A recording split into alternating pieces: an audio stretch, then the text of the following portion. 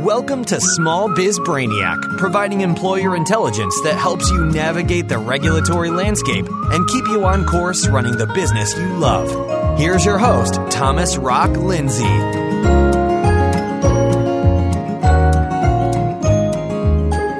Hey, Small Biz Brain Trust. Welcome to episode 136, Apprenticeship versus Internship. It's kind of a hard word to say, apprenticeship.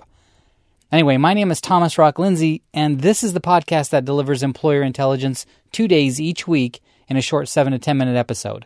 My co-host, who you know, Robert Attridge, delivers the Thursday show, and I deliver the Tuesday show.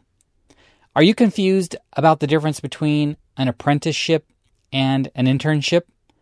Even though they're both ships, they're very different vessels. HR humor. I know it's the worst. Anyway, an apprenticeship is an on-the-job training program which includes job-related instruction, typically provided in a classroom setting. And apprenticeships can last up to 6 years. An internship, on the other hand, is on-the-job learning, and it doesn't usually include classroom-style training. Internships usually only last a few months, and that's because they're intended for college undergraduates. Apprenticeships are mostly offered by larger employers because they're not very easy to set up, and you have to work with several different third parties, including either the federal or state government. Now, you should register your program, although it doesn't have to be, but I can't see why you'd create an apprenticeship program and not register it. That'd be kind of like dieting and exercising and not losing any weight. You're not really getting the true benefits of the effort. So registered apprenticeships are programs that have been certified by either the Federal Office of Apprenticeship or the equivalent state agency. About half the states have their own agency that does the certifying, and the other half use the Federal Office of Apprenticeship. According to the Department of Labor, the average starting wage for an apprentice is $15 an hour, and the average wage for a graduate from an apprenticeship program is $60,000. Employers who have registered apprenticeship programs get support from the federal government's Apprenticeship USA network. They get federal and state tax credits, and they get federal subsidies to help cover program expenses. UPS, for example, has a registered program for drivers, operations, and automotive repair positions. Apprenticeships are basically corporate welfare programs provided at the expense of taxpayers. They put small businesses at a disadvantage because the administrative complexities favor large corporations. A new executive order was issued by Trump on June 15, 2017, directing the U.S. Department of Labor to work with the Secretary of Education and the Secretary of Commerce to create regulations to encourage industry and trade groups, nonprofits, unions, and other organizations to develop new apprenticeship programs. Hopefully, this means they'll be making apprenticeships easier to implement and more available to small employers. Now, the order also requires the Department of Commerce and the DOL to promote apprenticeship programs among business leaders in manufacturing, infrastructure, cybersecurity, and healthcare. And the new Secretary of Labor, Andrew Acosta, said, quote, "The U.S. Department of Labor will work expeditiously to execute the President's vision and begin to implement measures to expand the apprenticeship and vocational training program that can help our economy thrive while keeping good, high-paying jobs in America," end quote. So we'll just have to see what happens, but I'm betting on more of the same slop, not really betting on any significant changes. I doubt the changes they're going to make will make these programs more accessible to you, the small employer. At least the order acknowledges the pathetic state of our college and university education system. It says, quote, "Higher education, however, is becoming increasingly unaffordable. Furthermore, many colleges and universities fail to help students graduate with the skills necessary to secure high-paying jobs in today's workforce.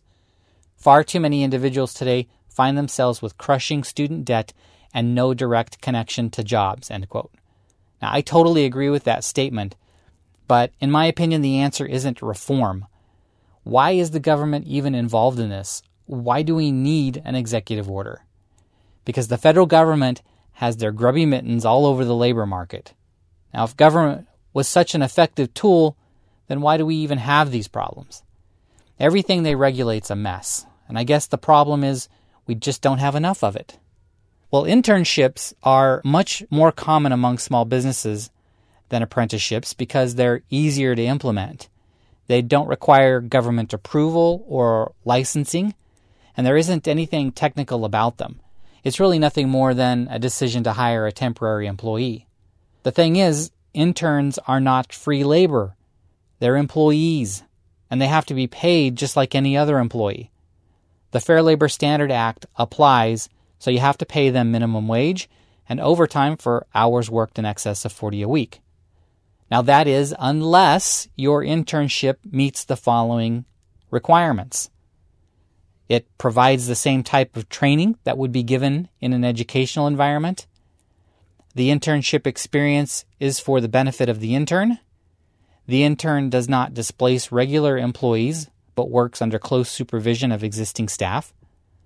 The employer that provides the training derives no immediate advantage from the activities of the intern, and on occasion, its operations may actually be impeded.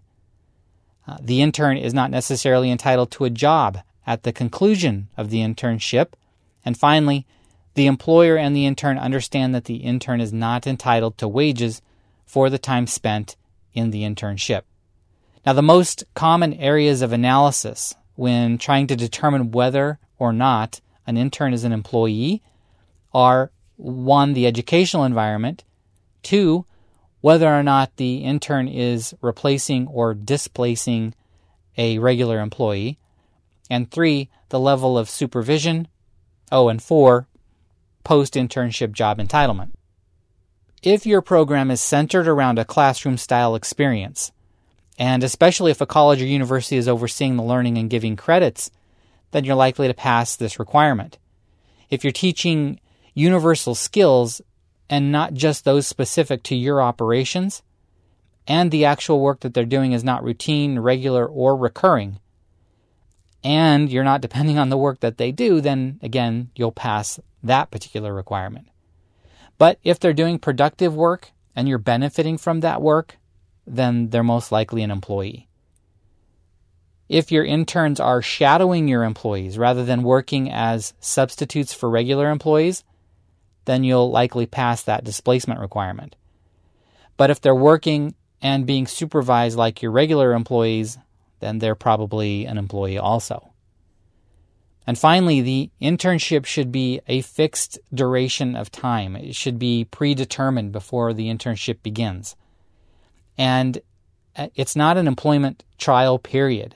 And you shouldn't give them the expectation that you may hire them on a permanent basis after the internship is concluded.